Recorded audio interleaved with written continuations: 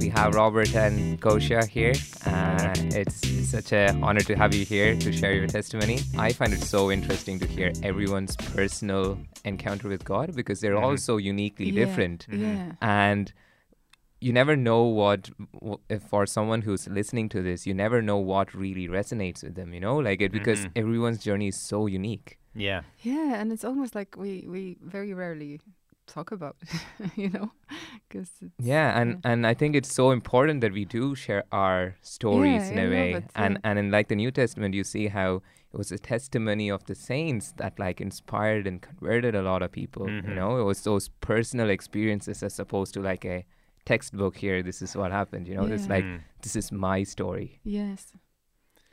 Yeah. So I was raised in Texas, in Fort Worth, Texas, and my family's like I'm fifth generation Texan, so they've been there a long, long time, And my ancestors were English, Irish, Scottish, and you could say German or Frisian. My last name is Fries. It's this part of northwest Germany and Holland called Friesland. But anyway, I grew up in Fort Worth, and my dad was a water engineer. His dad was a water engineer.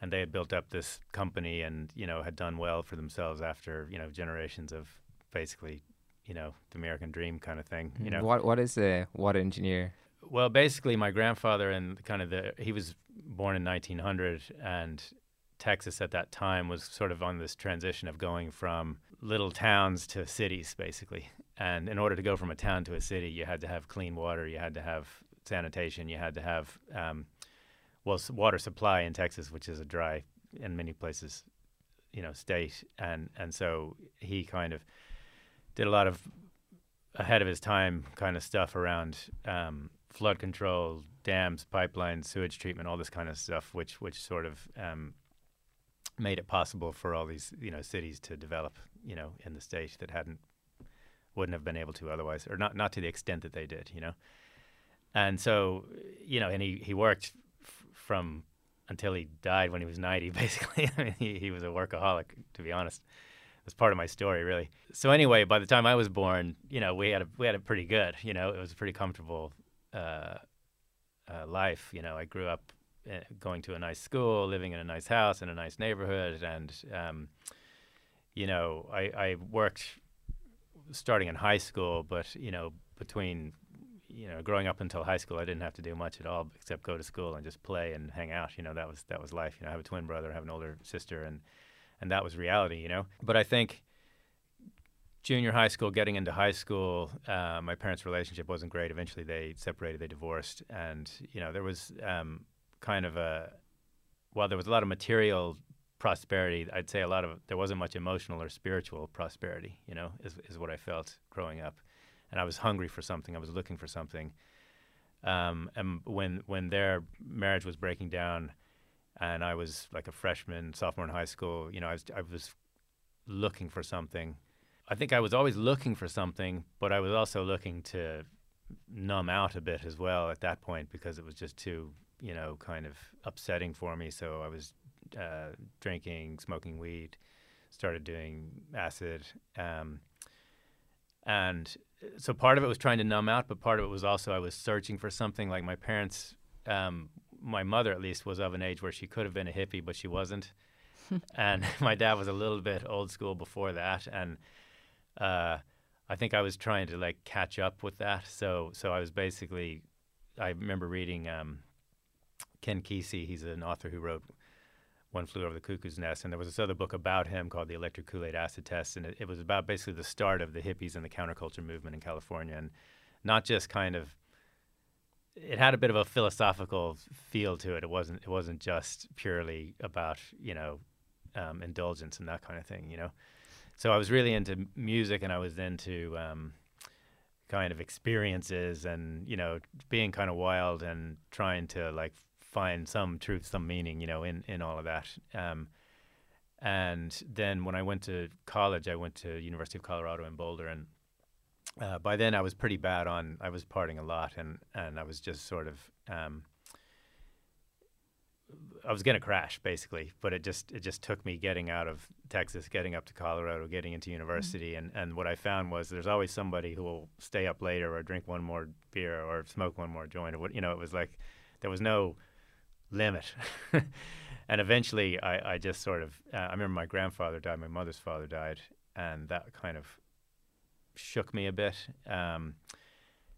And eventually I just sort of hit the wall and needed to kind of get my life together, basically. So I decided to drop out of college, and I started doing like recovery work. Basically, I was doing a lot of counseling, and I was going to 12-step programs. And like, I'm not an alcoholic, but at that time it was helpful for me to go to 12-step programs because it was just a way to talk about what was really going on and have a kind of a community around me that I could start to kind of get my act together, you know. And so then I guess I was thinking about like, why were my parents the way they were? Why were their parents the way they were? Like, you know, and I grew up in this society where it was this, I called it the crazy train. You know, I went to this private school, and you wanted to get the best grades you could to get into the best university you could, to get the best job you could, to get the best house and car and family, and it was just this whole kind of materialistic kind of trip. And I saw people around me, billionaires even, people with, you know, huge amounts of money from oil and that kind of stuff, and some of them were happy and some of them were miserable, you know, and it was pretty clear to me that money wasn't the answer to happiness, or that kind of material struggle wasn't really the source of happiness. And so then I got really interested in like my ancestors and my kind of like what made me the way I am kind of thing, you know, and where did things kind of go off track in terms of some sense of balance and integrity and like just a connection with God and with the divine in a way that was like central to life, and not just this sort of thing you give lip service to or sort of go through the motions about, you know. And I remember also people would they would try and connect through other traditions, like the Native American tradition. There was a lot of people that were interested in Native American spirituality or kind of the New Age movement and different things like that. And but I always had this sense of like white people weren't bad always, you know.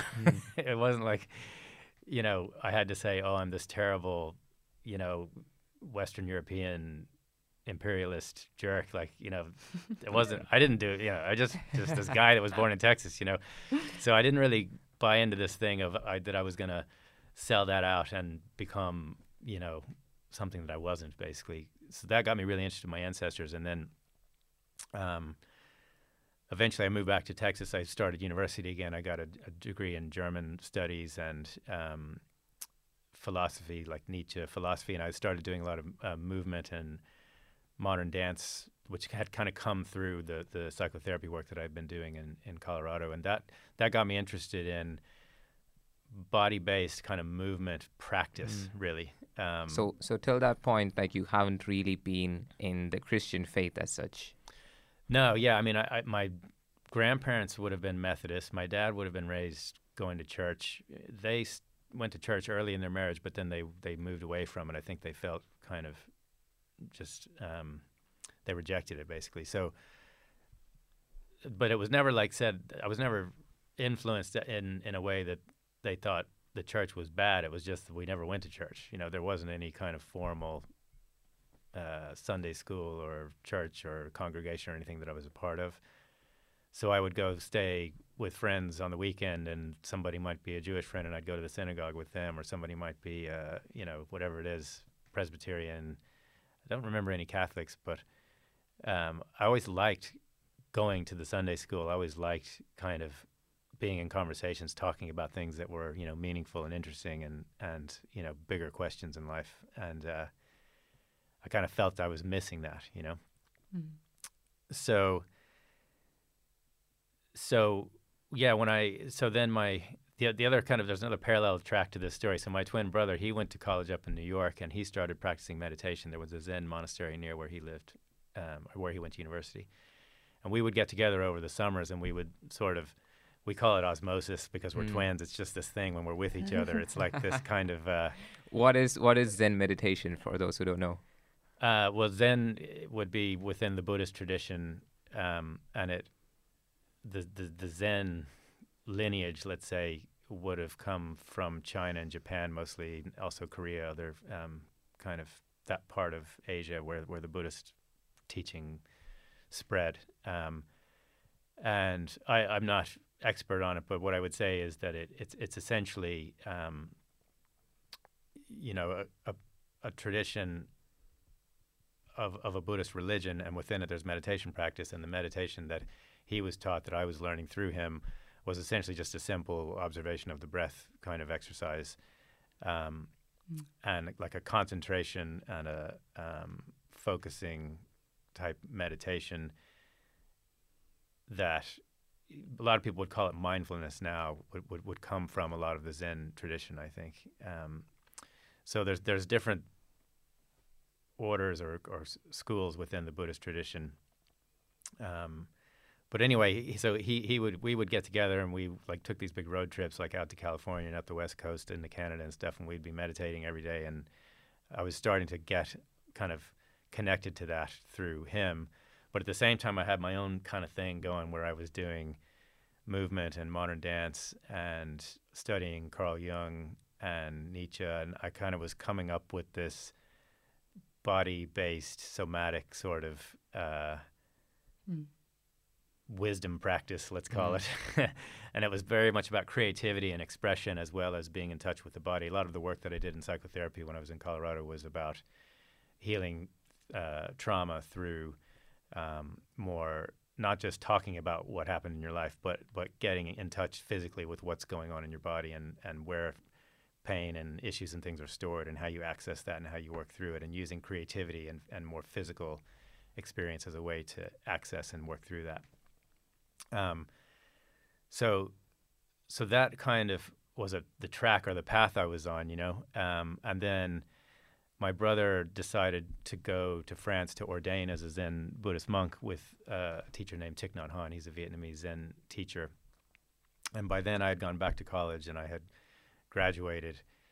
And I knew I wanted to come to Europe because I was interested in tracing my roots. And I'd had this vision, I remember really clearly this vision of coming to Europe and like touching the land where my ancestors are from. And I had this image of this, like this silver rope or a kind of a braid or something that was like all of my kind of spiritual heritage from my ancestors that kind of went back in time or something, and that I was going to go to Europe and touch that and connect with that. And then I remember in that vision I was having just a lot of light was coming through, and some light was coming like behind me and through my heart and opening up, and it was like this sort of I had this idea in my mind of soul retrieval, like it was this way of going through my roots to hand back what was negative and that I wanted to get rid of, basically, and to connect with what was good that I had lost, And so that I had that image, and that's what I was going to do. So I came to Europe after I graduated university. So my landing point was this monastery in France. So I went to my brother's Zen Buddhist monastery in France, and it was amazing. It was a really beautiful community and so positive and so powerful. It was similar kind of to what Gosha was describing around that feeling of being loved and being connected and feeling like you're with real people who are talking about real stuff. And it was like, wow, this is what I've been looking for kind of feeling, And I spent 3 months in that monastery, daily practice of sitting and walking, and all day long you're practicing mindfulness, where anytime the clock bell rings, you stop and breathe. The phone rings, you stop and breathe, and you're just in the present, constantly.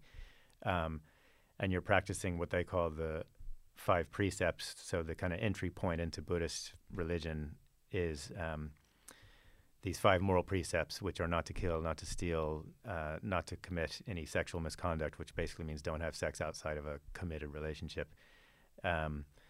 Not to speak any lies or harsh words or, destructive words, and not to take any intoxicants.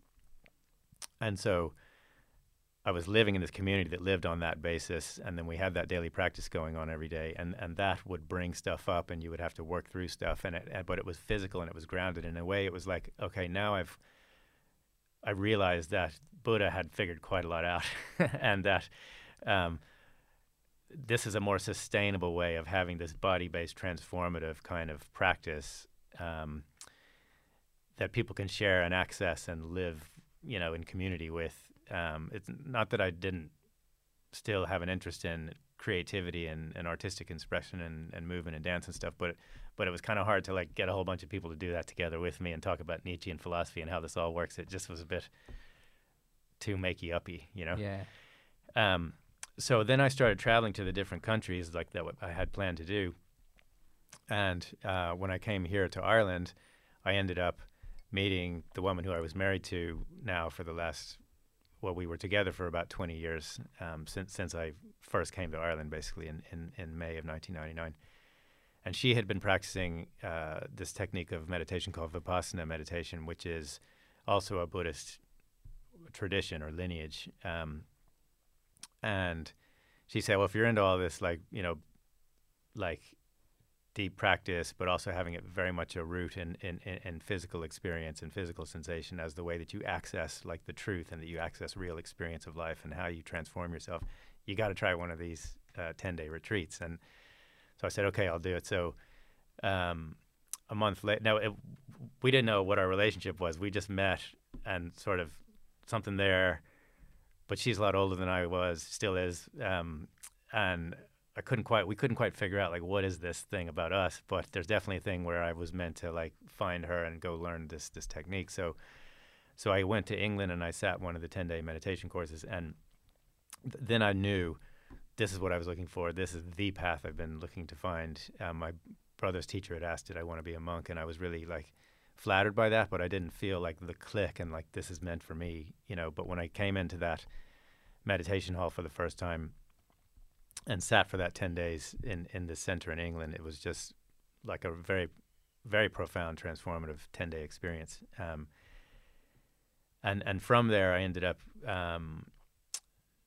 continuing to travel around Europe, but then eventually we ended up going to India and Burma together, and I spent about 3 or 4 months the first trip in India and Burma with all these old students and teachers from the same tradition, and meeting the kind of main teacher in the lineage, a man named S.N. Gwenka. What actually happens in that retreat? I think the last time you explained it, I think it was really helpful to know what actually happens. What is it? Yeah. What is it? So, the tradition of Vipassana, the practice of Vipassana, is rooted in the kind of core teaching of liberation by the Buddha.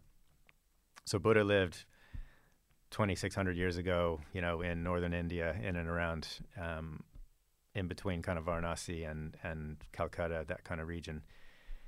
And when he became enlightened, he taught he taught a whole bunch of sermons, or what are called sutras in the Buddhist tradition, but there's one in particular called the Satipatthana Sutta. Sutta is the term in the Pali language, which he spoke at that time. It was the common language at that time. And that's called the Four Establishments of Mindfulness, and a lot of what people think of as mindfulness meditation is basically originated in that core kind of formulation of practice. And essentially what it has to do with is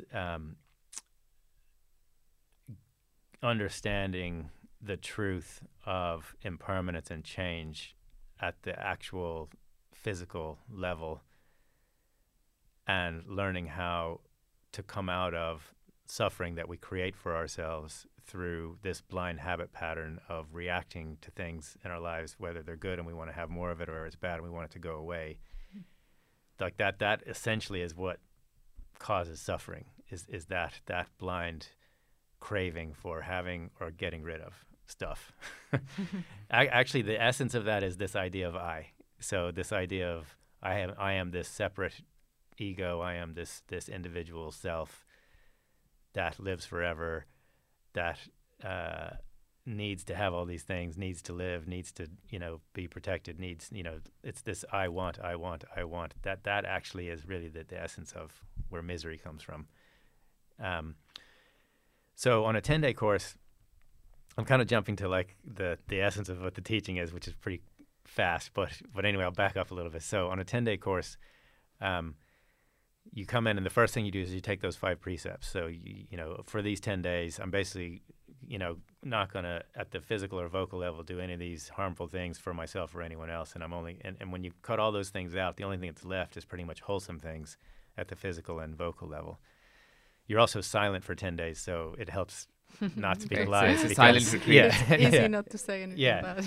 No, you may talk to the teacher when you have questions and answers, and you can make some stuff up then. So you got to kind of watch that. And you then. don't have any access to the phone or no connection whatsoever. Yeah, so you're basically signing up to live as a monk or a nun for 10 days. You're handing over all your material possessions, no phone, no reading materials, no any kind of stimulus for the mind is just put aside.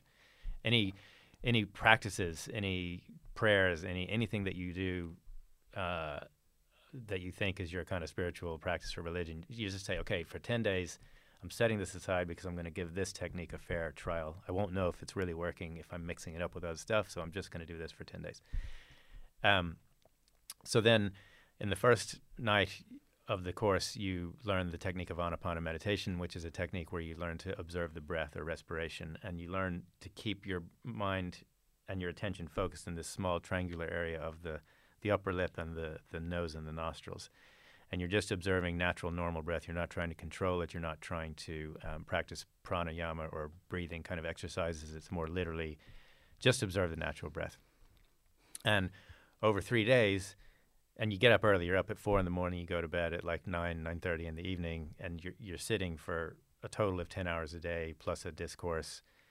And they're in like 10 hours blocks and it's 1 hour chunks. Okay.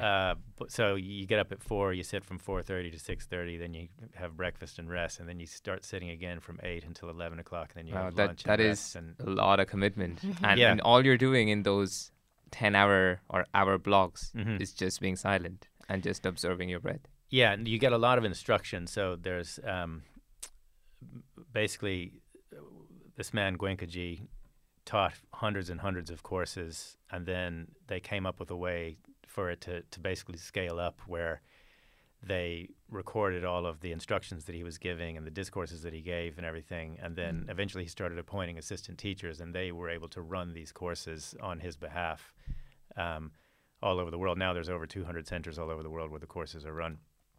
And it's all run on a donation basis. There's no charge for the courses. It's basically if you finish the course and you think it was good for you and you want to donate for someone else to sit a course, then you can give whatever you feel like giving. There's no like price on it.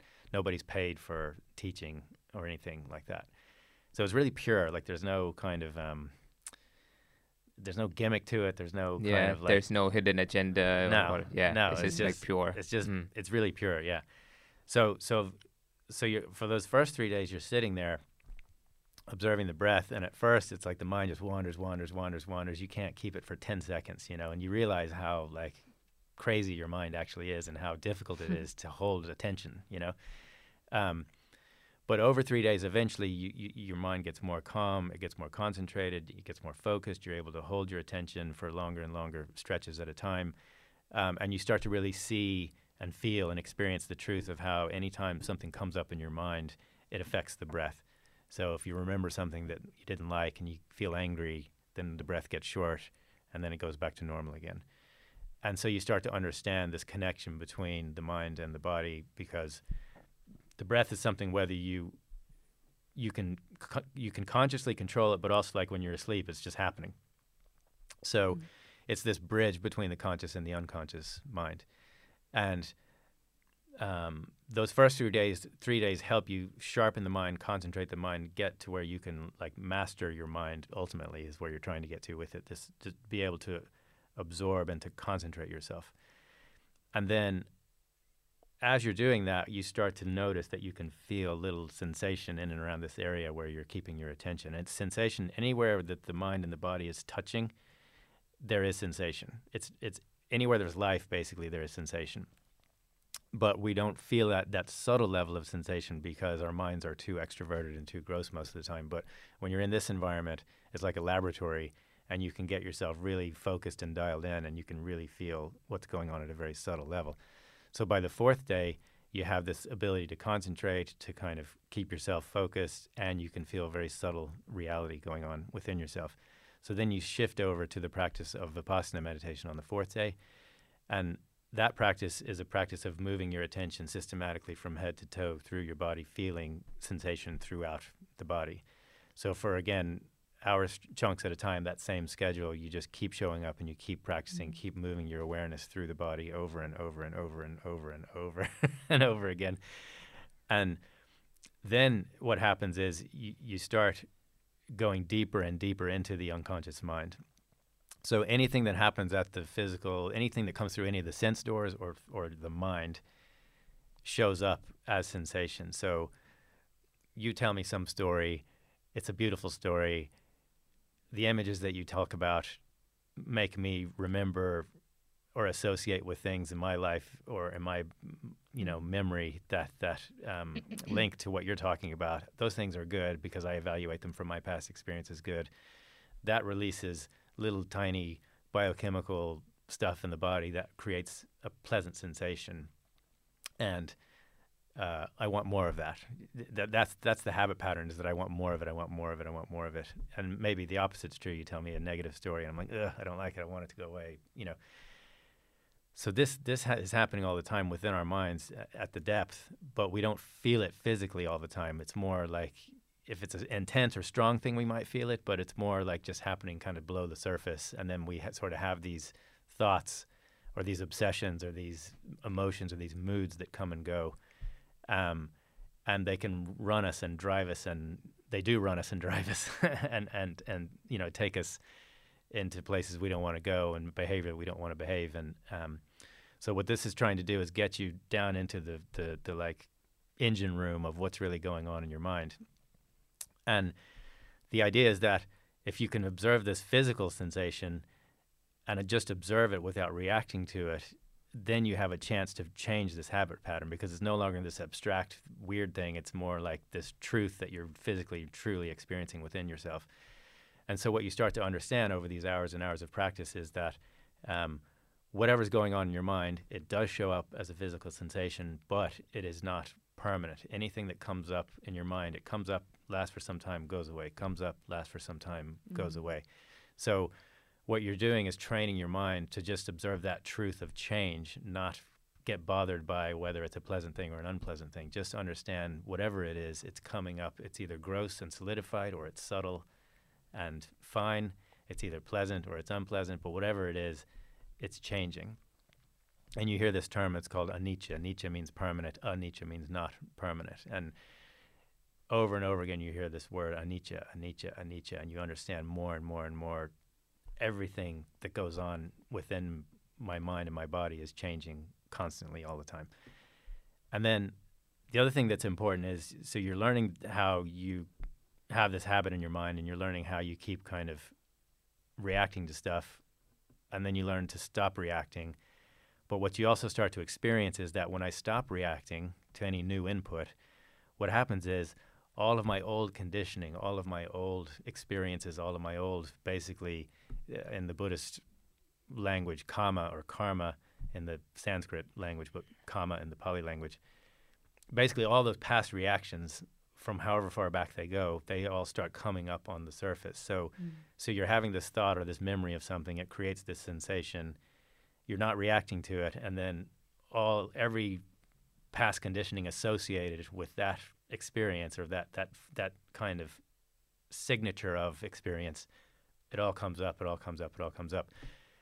And it's quite powerful, it's quite intense, and it can, and you go through all these different states and experiences and kind of moods and emotions, and it's a roller coaster really, but it's very powerful and it's very liberating, because you're able to get at stuff that you couldn't access or like dig up before. It's like stuff that was, you knew there's stuff in there, it's kind of driving me, I'm always angry at this person, and like I can't let go of it. It's all that baggage. Yeah, that you're bringing yeah, up. exactly. So it's just like wave after wave after wave of all this stuff is coming up and passing away, coming up and passing away.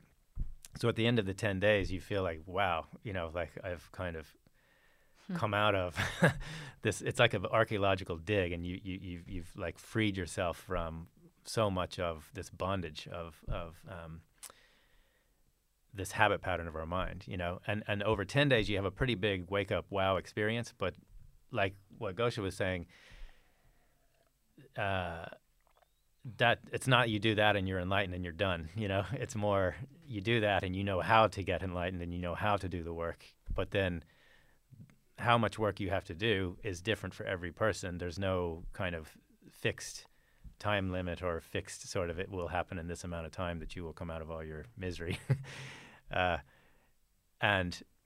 But now you know how to work, and if you keep a practice going every day, an hour in the morning, an hour in the evening, and keep that up, then it's like you just keep going and keep going and keep going, and your life pattern changes. And what I found was a lot of things in my life changed. A lot of things became much more positive in my life. And the goal is to get to a place where there are no more of those emotions coming up. Yeah, well, there's a lot of people that go, oh, it's Buddhism. You kind of become this like vegetable and let anybody come and hit you with a club or something, and you're not going to react to it. And it's like that's not what that is. It's what you're learning is, or what you're trying to do is to come out of that state of reactivity and that state of all this past conditioning affecting and influencing what's going on in the present moment. What you're trying to do is get to a point where you're just here, now, present, in reality, clean. Yeah, nothing, and you're just observing everything that is changing. Everything is just true. Just be aware. Yeah, exactly. It's like sharpening your awareness of what's happening. Yeah, it's the expression is that you're purifying your mind. You're coming out of all of these different negativities, and so the goal is so there's this this technical term. It's called sankhara. Sankhara means a reaction. So this chain of events happens in our mind all the time, and at the point where you perceive something, you evaluate it, the sensation comes up. At that moment, you can either react to it, which is sankhara, or you can not react to it, and you just let that old sankhara come up and pass away, old sankhara come up and pass away. So it's this kind of track that you can either go in the direction of liberation, or you can stay on the road of bondage or suffering. And so over time, practice, years and years and years, in the Buddhist belief, lifetime after lifetime, however long it takes, you keep working on this, you keep practicing this until eventually there's no more past stock to work through. All your old conditioning, all the old reactions have come up and been released. And eventually then you get to a point where there is no more kind of fuel to feed this machine of birth and death anymore. Like all of those past reactions are kind of what keeps you going and keeps you moving through the realm of suffering, basically, of life and death, of life and death, of life and death. So when all the old ones are gone, then what a Buddha or someone who's called an arahant, that's someone who becomes fully enlightened, experiences is this experience of nirvana or nibbana. Again, I'm shifting between Pali and Sanskrit, where you experience a state that's beyond mind and matter. You're no longer in this state of cause and effect anymore, because there is no more fuel to keep you moving and rotating in these realms. And that's what the Buddhists call nirvana or nibbana, which is you can't consciously explain it or put it into words. It's almost like an idea of a heaven or paradise where you're not in this realm of suffering. Yeah, almost. It is. Yeah, it's a reality, but it's a reality beyond anything you can conceive of. I guess is the idea, and it's a progressive journey. So the Buddhist cosmology talks about these 31 different planes of existence. So we're at the human realm, and there's like 4 lower realms, and then there's 20, whatever the difference is, higher realms. And if you're in any of those, you're still in this realm of cause and effect. And so the thing about that Vipassana talks about, and the reason why it's important to work with sensation on the body, is because if you don't do that, you're not digging up all the lower realm stuff. You're not. And I think of this as like sin in the Christian kind of tradition. If you're just sort of focusing on heaven and trying to be good and just trying to go for it and sort of, get yourself up there, but you're not like facing the truth of your sin or your impurity, then you'll always have this lead anchor that you're kind of dragging around the place, and it will always pull you back down and pull you back down. And the danger is actually if you let that negative, impure part of who you are take over, then you can get sucked down and go into hell or go into these lower realms. So the first goal of the practice really is to like secure yourself at least at human level. But the work of Vipassana, you're clearing out all of the heavier, darker, negative stuff that would cause you to go down, basically. So it's kind of similar to, it's like not to be in hiding. It's like Adam, and Eve. They did something and they were hiding, and the whole idea is to stop hiding. Yeah. Uncover it, bring it to your awareness. Yeah. Yeah. And I think of confession and confessing sin. I'm not baptized yet, but my idea or my sense of it is that it's a very similar kind of goal and experience in a way. Some ways. It's like to come in contact with something very pure, and in that state of purity, allow all of your shadow and all of your mess to come up and be, washed away, basically. So did it ever feel like it was a lot of self-work, like it was almost like you on your own journeying through this? It was like 100% you. Yeah, it's an interesting one because I think in this teaching and how I've been trained over this past 20 years is you have to do the work. God's not going to just let you in for nothing kind of thing, So but at the same time, it's a paradox as well, because I'm not actually purifying myself. I'm doing the work to basically to open myself up, so that doing this work of moving the awareness, that they talk about the two wheels of awareness and equanimity, which means to feel and be aware of the sensation, understand its changing nature, but also not to react to it, just observe it. And the observation is like an effortless observation. You're not trying to dig stuff up or to work through stuff. You're just trying to put yourself in a state where this purification can happen. And the actual purification is happening through, if you want to call it God, or in the Buddhist language, the Dharma or the Dhamma, the law of nature. That is what is actually doing the purification. And when you sit, eventually you start by sitting 10-day courses, then eventually if you get really into it, you can sit longer courses, 20-day, 35. They even have 45, 60-day courses that people sit. And as I would go deeper and deeper into the practice, the teaching that I was receiving along with that practice was that eventually you get to a point where you're not forcing yourself to practice. You just are in this state of mind all the time. And then it's just, you let the Dhamma do the work. You let God purify you. You're not doing it. But there still is definitely a sense of every day you've got to put in the effort. You have to do the work. Otherwise, it won't work. You can kind of coast for a while, but then after a while, then all the old habit patterns and the old conditioning and everything just kind of kick back in, and you can just go off course, and it's just this nice memory of something that happened, and you're going off track again, basically. Yeah. So anyway, I had this amazing wake up and meaning of life, and this is my road and my path, and this is why I'm here. Sorted for life. Pretty much, or lives, like lifetimes, Yeah, you definitely felt at home there. Yeah. And then after the first course, we were traveling together, and we realized we had this calling together that we were going to walk on this path together, and that eventually we became teachers together, and it was beautiful. I mean, it was an amazing journey to be on, and but then at the same time, I guess I had this idea of what that life would be and was making steps in that direction. But then I also was making choices to live in this world, to be a management consultant, to be in a relationship with somebody that was 20 years older than me, to have this material life, which wasn't a bad thing. And in many ways, it all kind of worked and hung together as it was intended to for a number of years. But over time, I think just the material world and the worldly life and,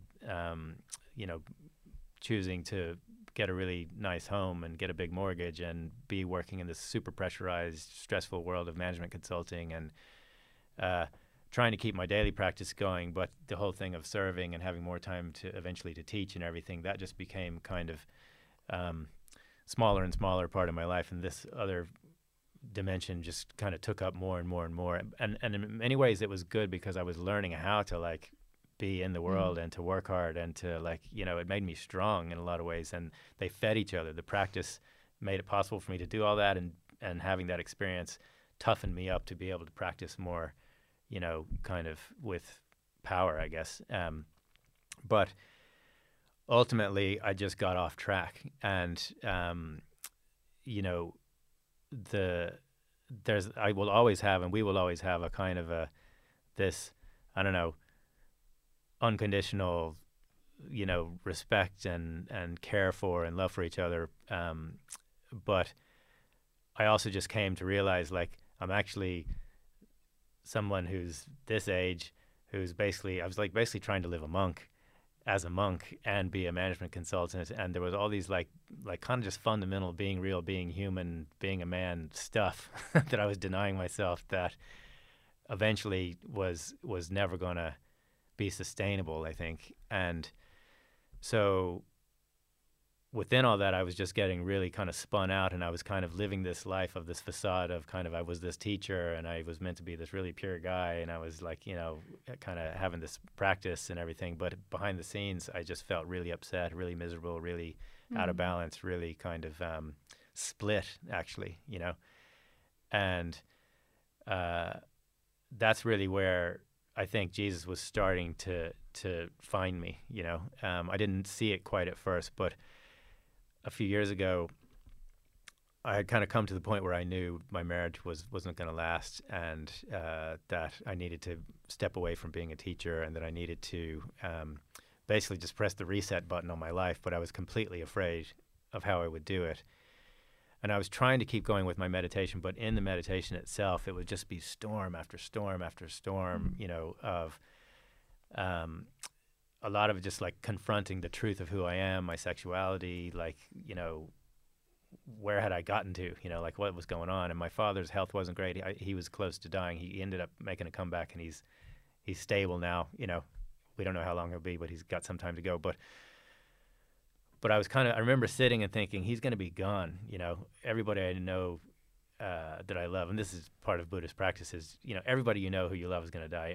Everything that you're close to is going to die. It's just truth. It's just reality, But I was kind of just having this sense of, I'm miserable. I've signed myself up for this thing, which I thought was this pure, amazing thing, but it's become a prison now, basically. And I remember sitting on a course. It was at one of the meditation centers. It was in Massachusetts, and I was in a meditation cell, which is kind of this little closet, and you just sit there, for hour after hour every day. And I remember sitting there, and I would have these, all the time it happens when I'm sitting, like music comes through my mind all the time. It's like this jukebox that's always going on. It's true. And it's true because I play music all the time. But anyway, this U2 song, I still haven't found what I was looking for, was coming through my mind in that moment when I was sitting. And it's a very Christian song when you listen to it. And Bono's voice is so beautiful, but and when you're sitting and you're in this deep state of practice, when you do hear music or remember things, it has this power because you're feeling it like at a very deep level beyond just if you're hearing it on the radio when you're driving the car. So anyway, I'm sitting there kind of like at my wit's end, feeling like I'm failing on the meditation because I'm not able to sit properly, and feeling like my life's on the rocks, and just miserable, basically, very unhappy. And that song was going through my mind, and then he gets to this point in the lyrics where he talks about you loose the thorns, you broke the chains, you loose the thorns, you broke the chains, you carried the cross of my shame. And that word shame in particular, I was feeling a lot of shame. I felt like ashamed of my sexuality, ashamed of that I had failed as a husband, I had failed as a teacher, I had failed as in my work. Like work was okay, but like I just felt like I was just up, you know, like life had just, you know, like it was just all wrong basically, and I just felt a lot of shame, which was being way too hard on myself, but that's just what I felt. And so then hearing those lyrics or feeling that song being like played through the stereo of my mind basically, and then in that space I just remember seeing Jesus as those lyrics were going through my mind, and having this image of him on the ground being put onto the cross, and then him kind of inviting me to be with him on the cross, and then this feeling of being lifted up with him. And also I was in a very deep place of meditation then, like the meditation was working at that moment, and I just felt very powerful sensation in the center of my heart, and this feeling of every lifetime I had lived and all the baggage I had carried and all the misery that I had carried was just sort of like crystallizing, and sort of this flow or this stream of kind of pain, you know, and this feeling of sensation around it, and just letting it kind of arise and pass and rise and pass, arise and pass, and it was just kind of this fountain of all the past misery of my existence, you know. And then seeing Jesus there and kind of having this understanding or this insight that that's what he's doing, but he's not doing it for himself, he's doing it for all of humanity, for all of ever humanity that ever existed in the past and in the future. And it was like this feeling of this kind of circular tidal wave, sort of universal, I don't know, it was like the Big Bang or a vortex or something of kind of compassion and mercy that he was embodying and holding and purifying the cosmos through his heart. You know, that was the sort of feeling I had being there with him, you know. And it just gave me this insight into that's what he really is that, you know. And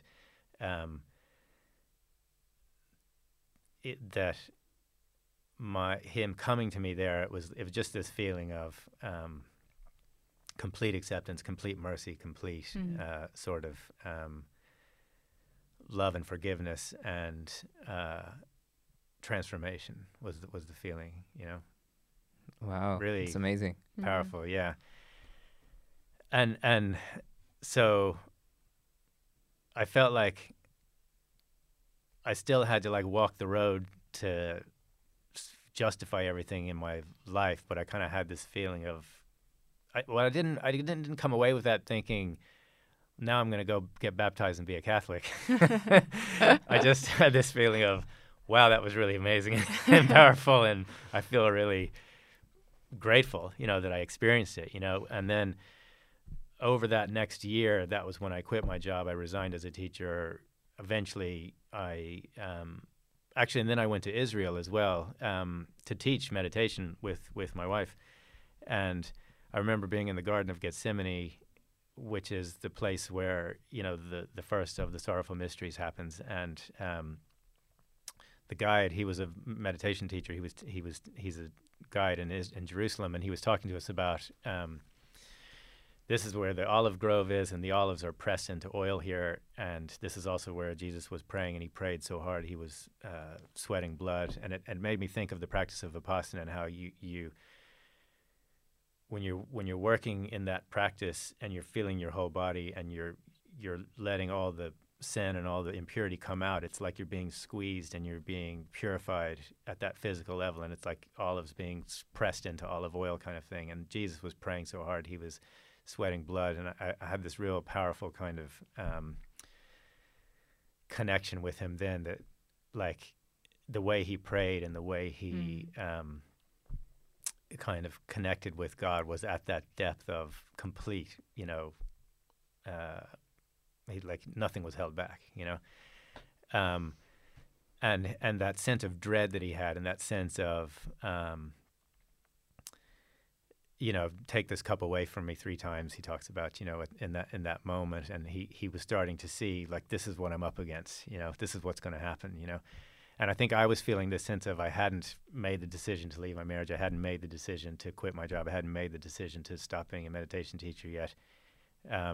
But I knew I had to, like I knew it was coming, And was that because of that encounter with Jesus, or was that kind of a continuous process over the year, or was it kind of this one I point? think it was like December 2016 or something, or January 2017 in the Massachusetts thing, and then it was like spring of 2017 when I was in Israel, and then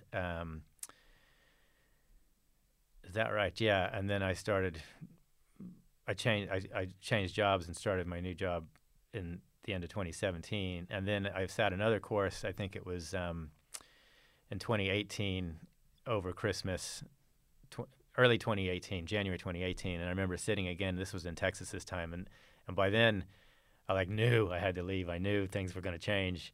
I hadn't said it. I hadn't made the call yet, but I knew it was coming. And again, I was sitting a course where I couldn't sit. It was just storm after storm. But then I found this radio station that played gospel music on the iPod. I was listening to the discourses. You're not supposed to listen to radio or anything like that. But yeah. But you could, because you were the teacher. But I was a teacher, I was seeing a different course to other people. And I had my own cell and everything, and I was listening to the discourses using an iPod. But I was cheating and found this radio on the iPod, and I was just trying to I was just going mad basically, and I was like, I can't just sit here with myself and face it all. It's too much, And so I was listening to the classic rock station, but this isn't really doing it for me. But then I found a gospel station, and it was there, I feel home base, like something in here is kind of meeting me, So then. Eventually, it was at the end of that year, 2018, October, that's when I really made the decision and said, well, I just came clean because my life was off the rails. I'd started drinking. I'd started smoking pot. It was complete mess, basically.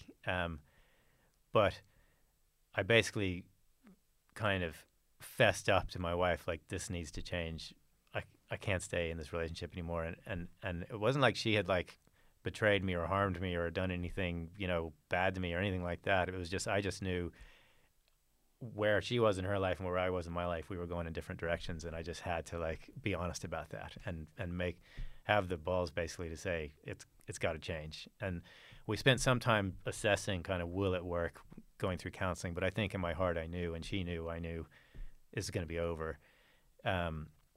So I guess in a way that was sort of following Gethsemane, the kind of I went through all that dread of going into the unknown and kind of facing up to all this truth and making these decisions and taking these steps. But once I finally did, and it kind of broke it was like the wound was lanced, and the kind of the healing could start, and so. But even then, I didn't realize I was going to come to the church and be baptized. I just knew Jesus was showing up a lot in my life, And then, so then, as he does, just casually. Yeah. He's just very persistent. Yeah. And then, no, I have to say, I was also at that time, and it's funny because Ghosh and I were listening to gospel this morning, and the whole message was around in our vulnerability is where he meets us. He's talking about St. Paul when he first started preaching, and him saying let everybody come basically to Jesus through the power of God, not through me being a big time preacher, you know. Yeah. And I'm trembling and funny I'm timing today, afraid and everything. Yeah. Oh. And like basically for a long period in the marriage I was fine, but after a while I felt like I was kind of trapped in this thing of I wasn't like being pure enough, and I wasn't meditating hard enough, and I wasn't, you know, kind of like being, you know, whatever, perfect enough, basically. And eventually, like, I was struggling. I was like, you know, getting mixed up in pornography and just like, it was just a mess, you know. And I actually started going to 12-step meetings for a while as a way to try and, like, you know, cope with that and deal with that. And it was amazing. It was actually really, really helpful, and it really helped me. And there was stuff that happened earlier in my life that was, you know, background that I needed to really confront and address. And I had done a lot of that, like in therapy and healing and stuff. But and the meditation itself and the marriage in a lot of ways was this kind of refuge and this kind of way of kind of finding security and safety and everything. But there was still levels of acceptance that I hadn't reached yet, and levels of kind of, you know, just like healing and transformation that I had to get to, you know. And so the reason I'm bringing this up is because I think Jesus was coming to me through that 12-step experience as well. And my sponsor in that process was, we were talking about my relationship with God, and it's similar to what Gosha was saying around, okay, fine, you've got this really strong meditation practice, you've got all this faith, you're a teacher, you know, you believe in all this stuff, but like, do you have a really personal one-to-one connection with God as you understand him or her? And can you go to him with very specific, very detailed, very vulnerable, what's really messed up for you and not working, and what do you know, what do you need to surrender, you know? And I think that was missing for me. So in that period of time, again, Jesus was coming to me through that connection and through that relationship. And so eventually, you know, last year I, you know, moved out, got my own place, and resigned as a meditation teacher. Work was just work, you know, it was kind of keeping on. But then this friend, Justina, who I know because my old friend Steve is married to her, she and Steve were actually helping me during this period as well to make the decision and to kind of come through this whole kind of period and process and everything. And so I was talking to her, and she was telling me a bit about her faith, not preaching, not trying to kind of push me or anything, but just who she was in that process and how she was talking to me and how she was helping me to really just get clear in my heart, like, where is it that I'm going? What's the decision I have to make? What are the actions I need to take? Just her presence and helping me through that was really powerful. And she would say herself, she was asking Jesus to help me and praying for me all the time. So I had moved out, and I'd moved down to a farm in Wicklow, and I just had this feeling, like I was saying, I used the word scaffolding, like my life had been defined by, you know, this spiritual path and practice up until very recently, and the role that I played, the mask I wore, the kind of, you know, person who I thought I was no longer. And that had happened over stages, you know. It wasn't like an overnight thing, but the actual physical fact of having moved out of the house and being on my own was sort of a, you know, disorienting feeling, basically. And I remember taking a walk on the beach, and I was just sort of walking along, and the waves were decent size that day. They were kind of coming in strong, and I just remember having this sense of wanting to be baptized and wanting to have confession. And the feeling I had associated with that was this sense of needing to be contained within some sort of spiritual structure of some kind, and having something to move in the direction of, or that could pull me forward, and to not go off, you know, into shadow. You know, it was like I needed to stay safe, and I needed to stay moving in the direction of the light. and that sense of wanting baptism and wanting confession it was just crystallized in my mind, kind of in that moment, you know. And then what was interesting is I got home from the walk and I texted Justina, our friend, and told her I want to get baptized, and she was like, "You're joking." And I said, "No, I really do. I'm serious." And she said, "Wow, I was praying for you today." And she was praying for me at the moment I was having the walk, because I kind of linked up the timing. And she said, the gospel today was about the prodigal son in the mass that she went to, and she sent me this like picture of the what was written about the prodigal son. And I remember just breaking down, crying, and having this very like deep grief, you know, like kind of feeling of really letting go, kind of shaking me in a way, and feeling this sense of being held and being kind of similar to what you were describing, I think, Gosha, in your testimony of that story of the prodigal son, of just that acceptance and that unconditional love and that welcoming kind of, you know, feeling that was coming through. So that was really amazing, obviously. And then I think it was around that time that we were starting to have met and get to know each other and spend time together. And we were talking about at the beginning of the relationship, you know, that we wanted to pray for our relationship and pray, you know, that we, you know, that we're protected, and that whatever it is we're meant to be with each other, for each other, that we should give it to Jesus to you know, support us, you know. So you said, well, why don't we go to my church down the road from where you live? And it's St. Saviour's, you know. And so we went into St. Saviour's, and it's a beautiful church there on Dorset Street and Dominic Street, because it's in the Dominican Priory and all that. I didn't know anything about Dominicans, Franciscans, whatever, you know.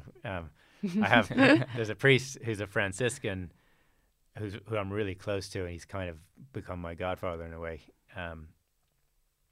And he'll kind of come into the story a little bit more as well, but I don't really know about it. Like, I don't have all the background. It's like when I came over here and I started watching football, like I decided to start watching Manchester United, and I didn't know this history of Liverpool and this and how tribal it was and everything. It was just like, you know, yeah, that's the team I want to watch, you know. So not that all the denominations are tribal, but there are different denominations, and it just so happened that Gosha goes to this church, and there's Polish priests community there, and that is kind of, I guess, the connection, and it's near to where you live, and it so happens it's also a Dominican Priory. So anyway, we went in, and there's an image of Jesus called the Divine Mercy, and it's this beautiful image of him with these kind of rays emanating from his heart, and there's an altar and candles, and so that's where, and it's kind of a Polish altar in the church, because that image and that whole whatever it's called, tradition within the Catholic Church comes from Poland, from a Saint Faustina who lived kind of in between, well, late 19th, early 20th century, or early middle 20th century. So we were praying and lighting a candle to that, and then it so happened that all the monks were coming in, or the priests were coming in for their morning sort of chanting on it was a Saturday, I think, wasn't it? Yeah. And it was really beautiful. It was just kind of, you know, it felt like a blessing, you know. Yeah, we felt we received a blessing, and we got many blessings of that type, as you say. Like, you can't base your faith on these moments, but actually they are happening, you know. Yeah, and this was the first time you went to St. Saviour's. Yeah, the first time. And so we went in, we lit a candle, and then I guess that was the first time I saw that image, or knew what that image was. Yeah. Really. And then we just sat in the pews while the priests were coming in and doing a chanting. You know, it just felt beautiful, and I could really feel like the faith here is alive. It's a living kind of. We just completely relaxed to it, you know, and we just kind of surrendered and said, okay, let this take over, you know. Yeah. It was lovely. Yeah, and so then, I guess not long after that, then I think it was the next week or a couple of weeks after we had Easter here, and there was Easter, and we went to Wicklow for Easter, and then the next weekend was the Divine Mercy Mass, which happens the Sunday after Easter, and so this image again is used in that Mass, and the whole sort of tradition around the Divine Mercy, which I only started to learn about. I was starting to get an understanding of it, but basically, Saint Faustina, before she became a saint, was a nun in Poland, and she was in Warsaw and Vilnius in Lithuania, is it Lithuania, or am I getting the countries' names wrong? Somewhere there. There's in the Baltics, it's Vilnius, there's Estonia, there's Latvia, and it's Lithuania. Yeah, I think I got it right. Anyway, she had all these unbelievable revelations and direct contact with Jesus, and received this sort of transmission from him to create this image and to get this message out of mercy. And he is sad that people don't trust him and don't realize what his goodness and mercy is, or that anybody, no matter how much they sin, no matter how much the weight of sin is upon them, that he's there for them, and he wants them to come and surrender, and to be met and to be healed and to be transformed. And it's all about the goodness and the mercy, and so, and I just really resonated with that, and what we've been talking about in terms of the vulnerability and the place where he meets you, and the quality of his love being mercy. I think it's just that's all about, is in that. That the rituals and the church, everything only makes sense after that encounter with love. Really, without that, nothing is as important as that. That's the first fundamental encounter. That's that love, receiving of love and mercy and compassion. Yeah. And so I think you were away for one of your Gestalt training weekends that weekend. It was the weekend after Easter. So normally we would go to Mass together, but for whatever reason you were away, so fine. So then I wanted to go to that Mass for the Divine Mercy. I guess I at that point was starting to get a sense of a connection with it. And in the Mass, the Stations of the Cross are gone through, and this chaplet, these certain prayers are prayed that were also revealed to Saint Faustina and are used in this rosary, basically. And so I was in the church. There's a group of priests with the cross, and they're going to each of the Stations of the Cross through the church. And at each of the stations, the Divine Mercy chaplet is being said. And it was just so powerful being in there for me. And I remember not knowing all the words and sort of feeling a little bit out of place, but then all of a sudden it was like Jesus was in my ear saying, "Don't worry about that. They're going to carry you. You just fall into this," and it was this feeling of like this, like I had fallen off a cliff or something, and I had just landed in this safety net of this congregation in this Mass on this day, and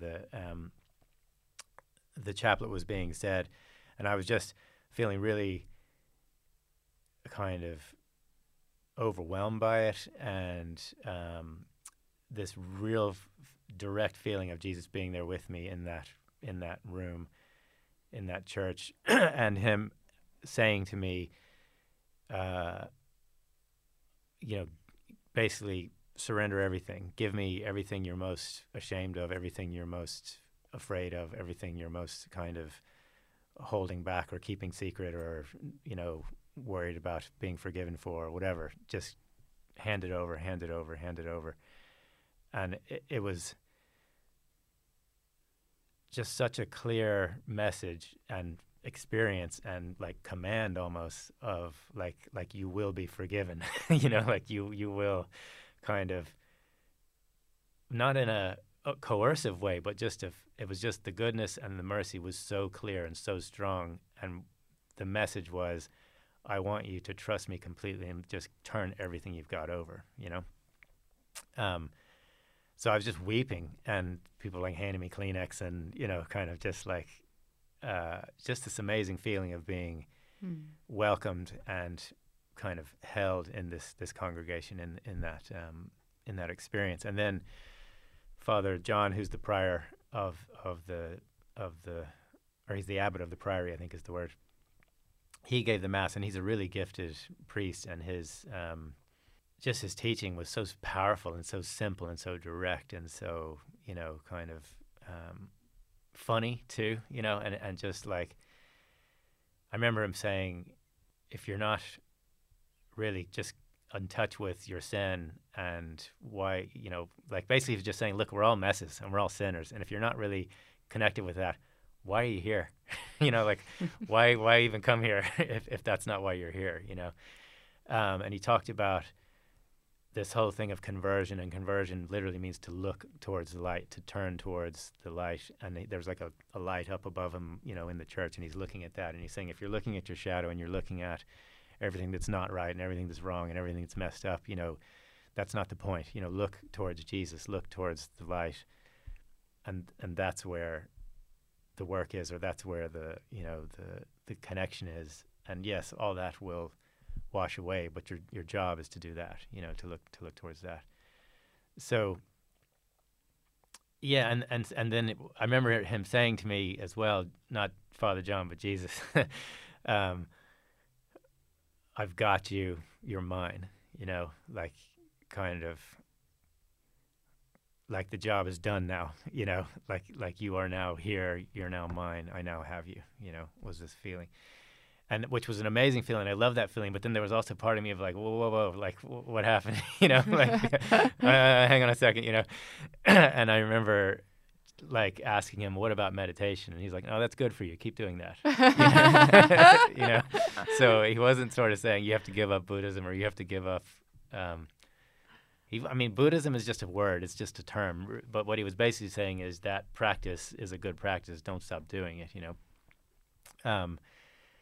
So then after that, then I called Father John and I met with him and Father Connor, and Gosha came with me to meet with him because I said I wanted to be baptized. And they said, okay, come on in to meet, you know, and I came in to meet Father John, and it so happened that Gosha was with me because we were going out to dinner that night. And then he said, you can come this evening. And so I went in with her and we met with him, and he talked about basically the kind of process for going to baptism. And then he introduced us to Father Connor.